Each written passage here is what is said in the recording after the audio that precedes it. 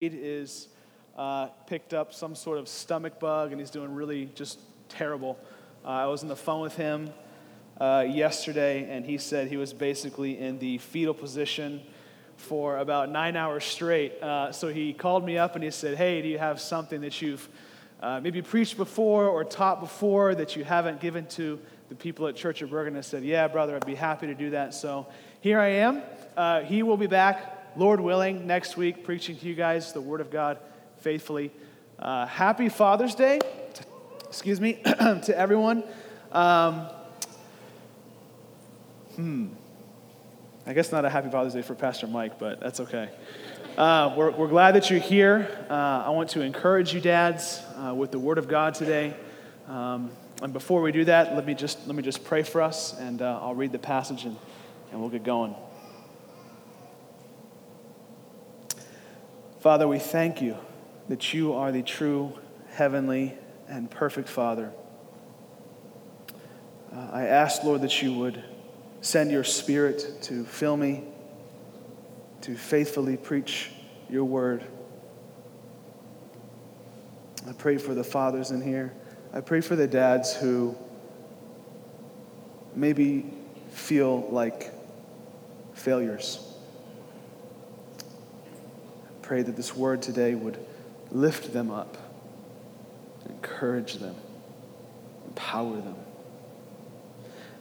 Pray for the dads who are flourishing, that you would keep them humble, that you would protect them from boasting and their self-righteousness of being a quote-unquote good dad. I pray for the families who used to have a father, but he's gone.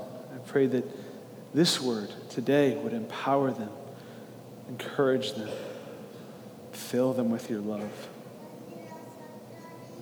Lord, I ask that you would work in these people's hearts, make them receptive to what you would have to say to them today. I ask all these things in Jesus' name. Amen.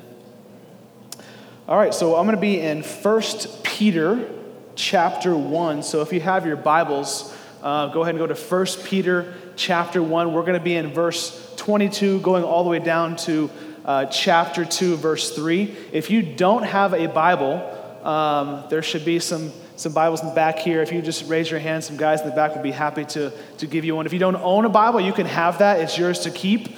It's our gift to you.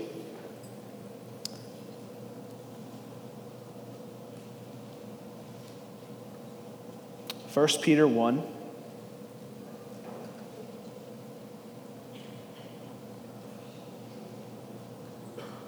Verse 22. Having purified your souls by your obedience to the truth for a sincere brotherly love, love one another earnestly from a pure heart, since you have been born again, not of perishable seed, but of imperishable, through the living and abiding Word of God. For all flesh is like grass, and all its glory like the flower of grass. The grass withers and the flower falls, but the word of the Lord remains forever. And this word is the good news that was preached to you. So, put away all malice and all deceit and hypocrisy and envy and all slander. Like newborn infants, long for the pure spiritual milk, that by it you may grow up into salvation, if indeed you have tasted that the Lord is good. The main point of this passage can be found in verse 22, the second half of verse 22. If you look at the second half of verse 22, the main point is found there. It says, "Love one another earnestly from a pure heart." We know this is the main point of the verse because everything before it is leading up to that point. Having purified your hearts by your obedience to the truth, for a sincere brotherly love, love one another earnestly from a pure heart.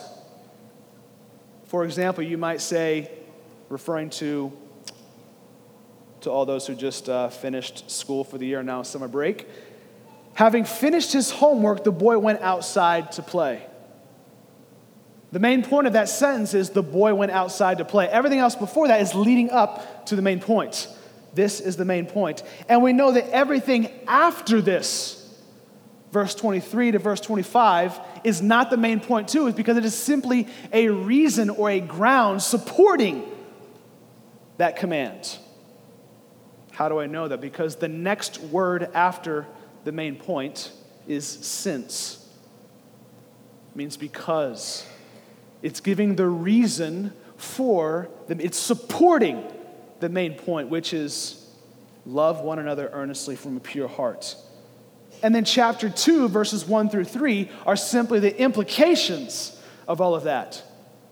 Notice the word so at the beginning of chapter 2, verse 1. Therefore, because in light of all of this truth that we have seen, this is how we are to live. Let's look more in depth at the nature of this command, though. If you read verse 22 at the beginning, it describes this love as a brotherly love. You've heard of the Greek word for brotherly love is Philadelphia. Right? We know about Philadelphia as the city of brotherly love. So this is referring to fellow brothers and sisters in Christ, other Christians. So if you are a Christian, then you are commanded to love one another in this church. If you are not a Christian, or maybe you're not sure if you're a Christian, this may sound exclusive to you. But the Bible nowhere tells Christians to only love other Christians, because it does say love your neighbor. And besides, it makes perfect sense. Your deepest friendships should be with those who share your deepest loves. If you are a Christian and you love Christ, would it not make sense that your dearest friends would be those who cherish and love Christ as well? Now, we are commanded to love those who have the same deepest foundational love that we have. What does this brother love look like, though? First, it's sincere. It's sincere. Look at verse 22. Having purified your souls by your obedience to the truth for a sincere brotherly love. Sincere is describing this love. That word can be translated not hypocritically. There's no hidden agendas. There's nothing, when you love this person, there's no ulterior motive in loving this person that you are serving alongside of in the church. This love is an agenda-free love without a mask. I couldn't help, I apologize for this analogy, but I couldn't help of thinking about an Easter bunny. What my daughter and I were in Garden State Plaza during Easter time. There's an Easter bunny, those creepy little bunnies that are waving and taking a picture with the kids. And on the outside, the bunny's like this, but inside, who knows? I'm not kidding. I do not want to know what is going on inside of that bunny. Similarly, when you are loving one another in the church, are you looking good on the outside, but inside is there something else? Are there other ulterior motives in your love for them? So loving someone mainly to get a job, to establish a reputation as a nice person. You know that, right? I mean, the things that I'm about to list, I didn't go around investigating to other people saying, hey, tell me some ulterior motives that you have. I simply looked at my own heart and say, when have there been times when I have loved someone, not because I wanted what is best for them, but because I had some ulterior motive that was not sincere? Loving someone to get a job interview, to get a job, to establish a reputation as a nice person. Do you just want to be seen as a nice person? I mean, think about that. There are people, I'm sure, that they are enslaved to this idea. I just want people to see me as a nice person. Are you loving people mainly to network, establish a business partnership, find out someone's dirt? We do that sometimes. We love people to get them to trust us and to divulge and to disclose some of their dirt inside what's going on in their lives, because we love hearing about other people's dirt.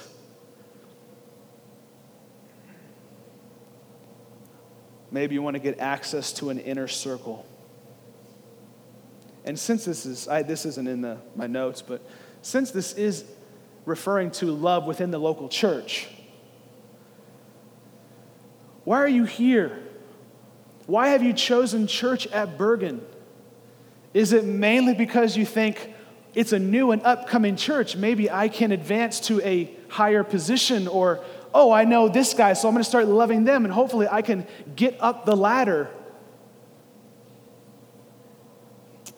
Or some of you maybe even love people to ease a guilty conscience. You're overwhelmed with guilt, so you feel that by being loving to people, it somehow will atone for the guilt that is stacked up inside of your heart. These are not sincere forms of brotherly love, because these things do not want what's best for the person you're loving. The brotherly love commanded here is a love that wants best for the person you are loving. It's Father's Day. Fathers, when you put your kids down to bed, or you send them off to college, or you're sitting down with them having coffee, I don't know, and you're looking at them and you're having one of those moments, you just want good for them.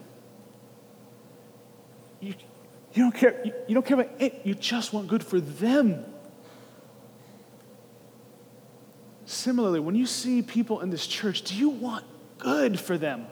Like, do you see people in the eyeballs and say, I just want good for you? I have no other ulterior motives. I just want good for you.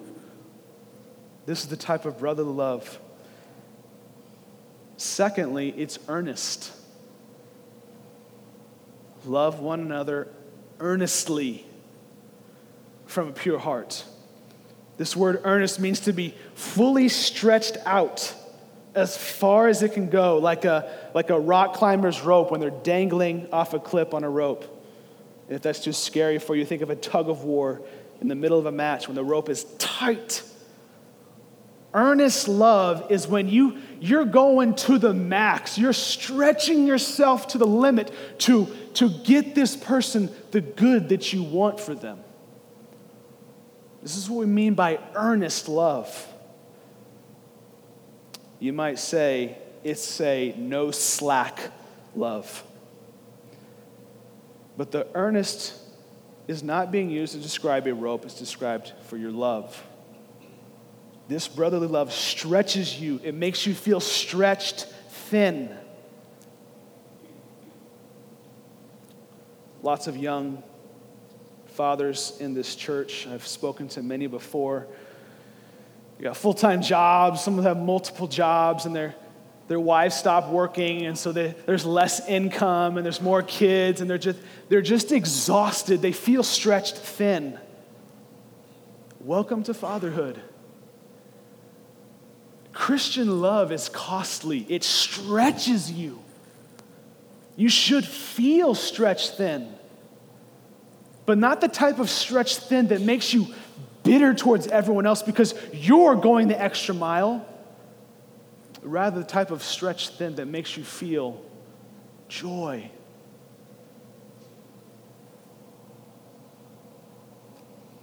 The Christian life does not consist in slacking off in their love for people. Matthew 16:24-25, Jesus even described it this way. If anyone would come after me, let him deny himself and take up his cross and follow me. For whoever would save his life will lose it. If you try to slack off and preserve, you're going to lose your life. But if you say, forget me, I will bear my cross because Christ bore his cross for me, and you will find eternal life. The Christian life of brotherly love is a cross-bearing love. So not only do you want good for the people, you are willing to be stretched thin for their sakes. Now, you might be thinking, so we're supposed to love one another. That's it? Doesn't everyone already know that? It seems very cliche, seems very common sense. You may be thinking that. You may be even thinking, oh, that's kind of, never thought about the sincere or the earnest, but basically I knew that you had to love each other. Here's the thing. I left out the last and most problematic thing about this command. It is from a pure heart. It's from a pure heart. Love one another earnestly from a pure heart. So all of this loving comes out of a heart that is pure. A heart that is pure is a heart that has no impurities. There are no mixtures of sinful desires that are controlling the way you love someone. The command of brother love is a very problematic command for every person. For the secular, non-religious person and the religious person. We're going to look at both of those. If you would consider yourself a secular, non-religious person, there are many people we know who are not religious yet are more loving than religious people. You may know some atheists, you may know some people who would not consider themselves religious, but you are shocked by how loving they are. You need to admit that you don't need to be religious to be a loving person. You need to know that it can be insulting when religious people accuse those who are unbelievers of an inability to be moral. That's simply not the case. But why is it problematic for this person? Simply because of this question. What is the ultimate motivation for the secular, non-religious person for loving people? What is the ultimate motivation? And these people you might say, well, it's the right thing to do. Those are the morals that I choose to live by. That's what I feel is right. And that's precisely the problem. Not only do you not believe that there's a God out there holding you accountable, but most of all, you are simply obeying what feels right to you. You either love others to make yourself feel better about you, or to get something else in return. In other words, you are mainly loving others to boost your sense of self-worth. Thus, your motives are impure and rotten to the core and are falling well short of the command here to love one another earnestly and sincerely from a pure heart. Furthermore, if you continue loving people with this motivation, what happens when they don't love you back? Feelings of outrage and superiority must flow out of you because you've been exhausting yourself at the expense of you to love this person. And when they don't return the favor, rage, superiority, frustration, bitterness. But just in case, to protect you from thinking that I'm simply asking you to become a religious person, that is far from what I'm saying. Because the command of brother love is also problematic for those of you who consider yourself very religious. Because even though you may be trying to please God,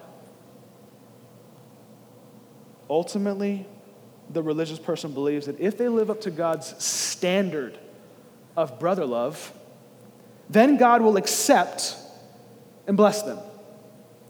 So not only are you loving these people for your own sake, which is selfishness, you are using it as a means to control God, to merit the blessing of God. What you want is the blessing of God, not what is best for people. And it always leads to self-righteousness because you have established your ability to be a good person and earn God's favor through your religious behavior. Thus, your motivations are impure and rotten to the core. And once again, falling short of the command of brother love here, which is sincere and earnest. So it's basically what I'm saying is it's impossible for the non-religious and the religious person to obey this commandment that's God giving us today. Before I address the question, so what do we do now? Let me ask you some questions. To basically test yourself. See if you fall in one of these camps. Do you find yourself holding grudges towards people for something wrong they did to you after you had been so good to them? Do you hold grudges easily? Do you get frustrated and annoyed when you do a favor for someone and they do not do something nice for you in return? Here's a question. What type of people are you most loving to? Those who have an abundance of resources or can offer you something in return? Do you mainly love your spouse because it makes you feel like a better person, or do you mainly love your spouse to get something from them in return? Are you a nice person on Sundays so that you can say to your soul, I am a good Christian? Do you merely do that to validate and justify yourself by saying, I'm a good Christian? If you are convicted by these questions, it's very possible that you may be falling in one of these two camps of the religious or non-religious. So what do we do? Here's what we know. Here's what we do know. Although the secular and religious person cannot obey this verse because it needs to be from a pure heart, we know it is possible because these people described in this verse are doing it. They're doing it. He says, having purified your souls by your obedience to the truth for sincere brotherly love, love one another from a pure heart. How were they able to do this? And now we're going to get into the true source and power of Christian brother love. First, they were made pure to love purely. It says, having purified your souls, which is the core of who they were. How did that happen? It says, by your obedience to the truth. So there was this truth that encountered them, that demanded their obedience. This is profound because it was truth that purified their souls, not themselves. Something outside of them engaged them and purified their souls. They had dirty souls, then a singular truth. Notice how it says, the truth, by your obedience to the truth. This truth confronted them with such power that they can do nothing else but obey it. So you can't love one another purely until you yourself have been purified by obeying this truth. What is the truth? Which leads us to the second reason these people were able to live out brother love.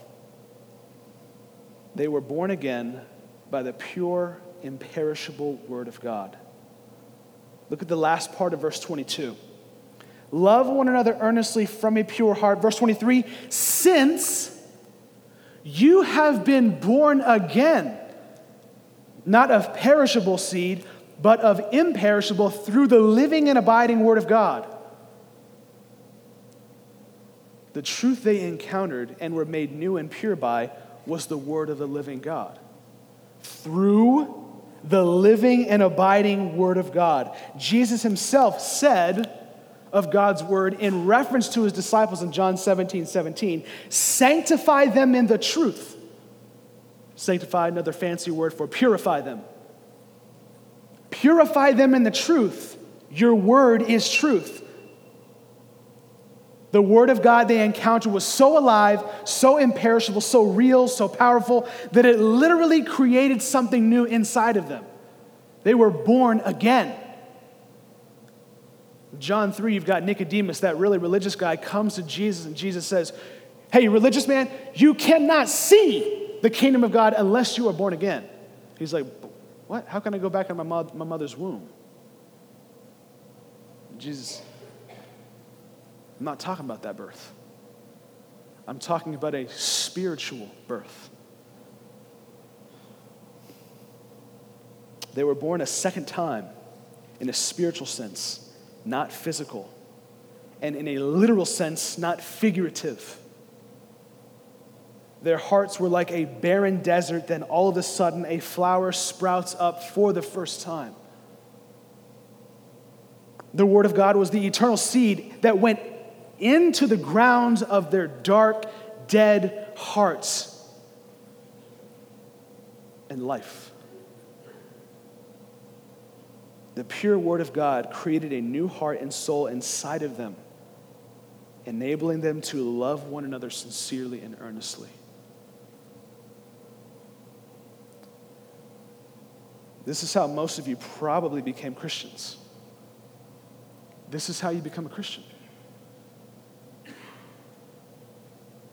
You're reading the Word of God one day, you're sitting in a church service, you're somewhere where the Word of God is, and all of a sudden you're going, oh my Lord, God is speaking to me. And you believe. It is no longer just words on a page. It is no longer just words coming out of a preacher's mouth. It is the Word of the living God speaking to you. You encountered something more real than anything this life could offer. The Word of God, not funny stories, change people. Clear exposition of the Word of God changes people, not clever storytelling. Fathers, if you want to be changed into a God-glorifying dad, confront your own heart with the Word of God. Where else are you going to get changed? Where else are you going to be changed but by the Word of God? This is why I'm going to be careful that I don't sound like but whatever.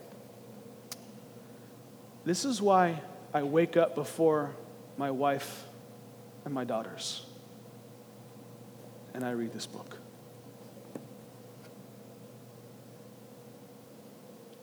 There is stuff inside of me that could kill my family. There is an enemy out there that is deceitful. It's clever. So I wake up before them. Change me. Change me.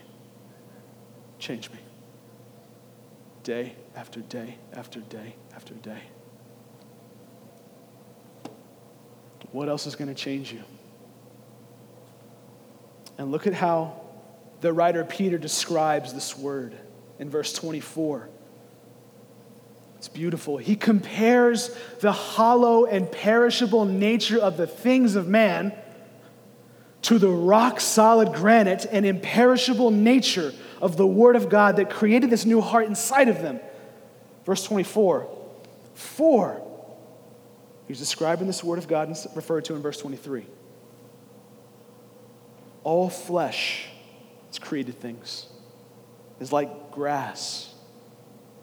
All its glory like the flower of grass. The grass withers like my front lawn. Seriously though, you look at it, it just withers. The grass withers and the flower falls. But the word of the Lord remains forever.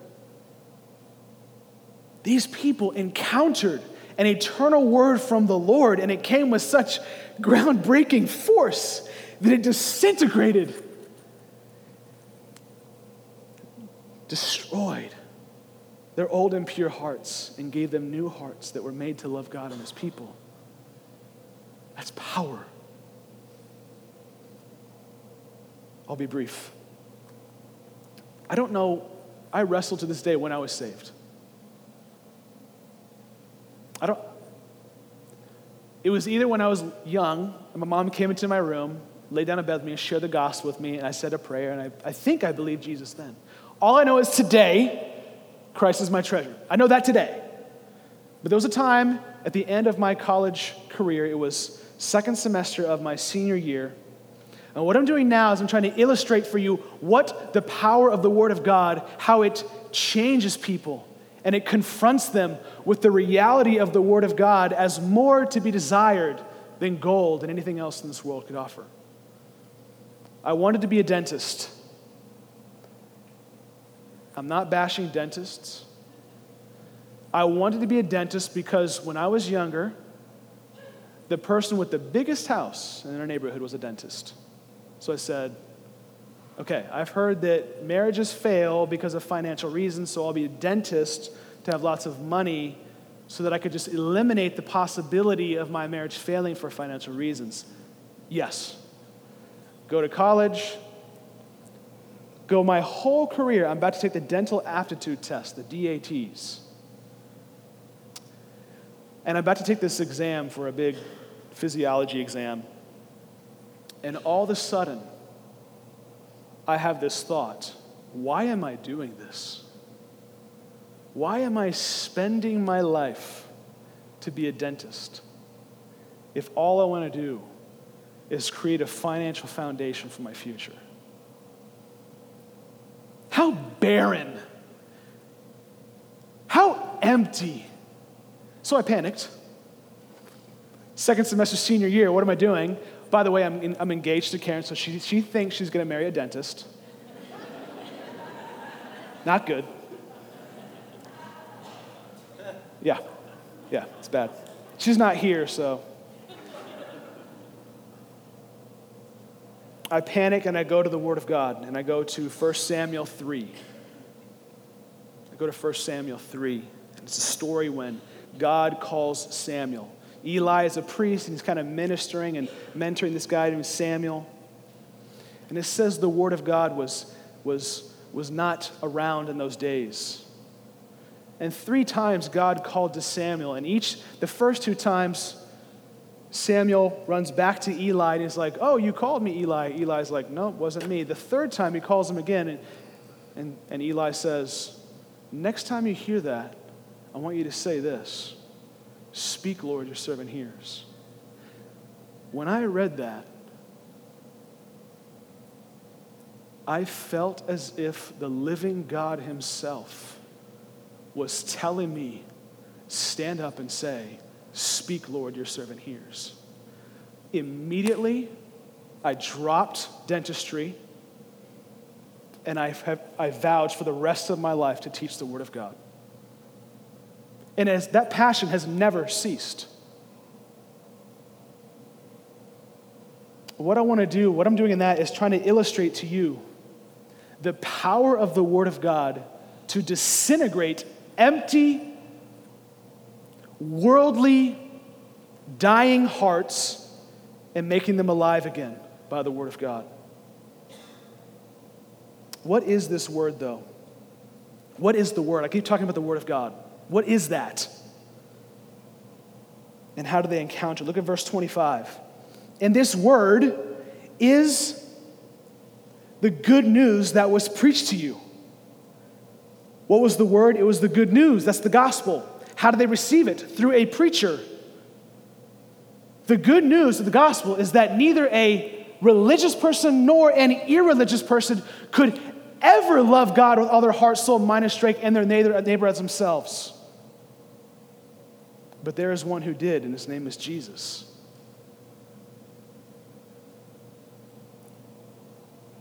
Jesus Christ came to this world to love those who are rotten to the core, and he loved them so earnestly, strenuously, being stretched in his love, not only to the limit, but beyond his limit, being stretched out and slaughtered on a cross.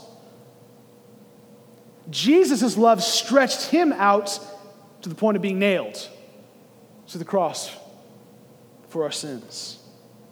The gospel is that you and I deserve to be stretched out on that cross and cut off from God's love, but Jesus Christ came like a true and divine brother and was stretched out and nailed to the tree for us. And so that you and I could be his eternal brothers and loved eternally by his Father in heaven. This is the truth that these people obeyed in verse 22. Having purified your souls by your obedience to the truth. How do you obey the gospel? You repent and believe. Repent and believe the gospel. That's how you be made new. You turn from your sin and you trust in Jesus Christ for the forgiveness of your sins. This is the true source of brother love. A renewed heart created by the unconditional love of God. In order to truly love someone from a pure heart, you must first receive the unconditional love of God that overflows into love for others. The Christian motivation for brother love is agape, which is what the word is in verse 22. Love one another from a pure heart. That's agape, one another from a pure heart. It's the unconditional love of God. There is no sense of selfishness or superiority precisely because the love that you were shown in Christ was all of grace. Totally, completely undeserved. Romans 5 verse 5 says, the love of God has been poured out into our hearts through the Holy Spirit who has been given to us. So now we can freely love one another out of the abundance of our hearts. Not because we're trying to earn anything, because we already have everything in Christ. The love flows freely and unconditionally through the cross of Jesus Christ.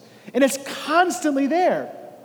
So my heart is full to pour out more love to other people, not to get something in return. Because all that I have is in Christ. So I'm free to offer everything to everyone else, expecting nothing in return. So what do we do now? This is how we'll close. What does this look like in our everyday lives? That's what chapter 2, verses 1 through 3 get into. Notice the word so therefore, because of all this. Because of verses 22 to 25, we must obey chapter 2, verses 1 through 3. Because you were born again by the word of God for a sincere brother love, therefore do the following things in chapter 2, verses 1 through 3. In order to fulfill this love for one another. So, put away all malice and all deceit and hypocrisy and envy and all slander. Notice that all of these things that you must put away. Look at each one of those. Malice. That's the intention to do evil or harm towards someone. Deceit. Tricking someone by holding back the truth for your own personal gain. Hypocrisy. Pretending to be more spiritual or put together than you actually are. Envy. Resenting someone because they have something that you don't have. Slander. Sharing true or false information about someone with the intention of damaging their reputation. These are all community disintegrating sins. They are utterly poisonous to a church community. Therefore, put them away. How do we put them away, though? Verse 2. Like newborn infants, he's referring back to being born again. What do babies do? What do they need after they're born? Mom's milk. Now. They need it. He's saying, like newborn infants, like them, long for the pure spiritual milk, that by it you may grow up into salvation. That's a command. The command is crave the spiritual milk. What's that? It's the word of God and the gospel. And notice it's described as pure, right? By your obedience to the truth, you have purified your souls. Love one another from a pure heart. Long for the pure spiritual milk. How does longing for the Word of God, the milk, get rid of your sins in verses 1? Verse 3, if indeed you have tasted that the Lord is good. The goodness of God and the Word of God tastes better than sinning against the children of God. So for your homework, I would encourage you, think through all of the ways that the sweetness of the gospel in the Word of God would protect you from the sins listed in verse 1. That's homework. Go check those out. But this can only be done if you have tasted the goodness of the gospel. If you've tasted the goodness of the gospel, have you actually tasted the goodness of the gospel in the Word of God? Have you tasted it? If not, go back into the Word and ask God to give you spiritual taste buds. Think much upon the gospel, much upon it, and it will purify your hearts, enabling you to freely love one another earnestly, sincerely, from a pure heart. Let's pray.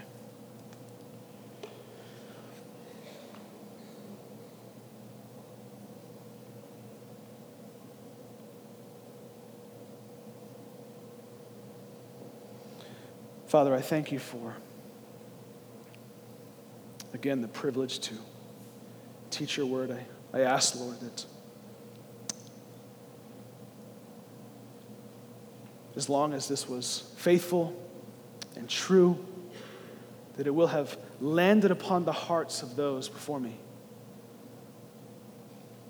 That the Word of God would continue to purify our hearts by the unconditional, grace-saturated love that you have for sinners in Jesus Christ and his death and resurrection.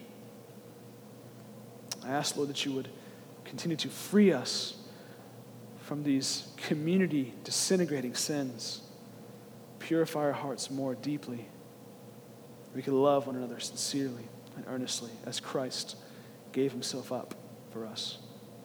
In Jesus' name I pray. Amen.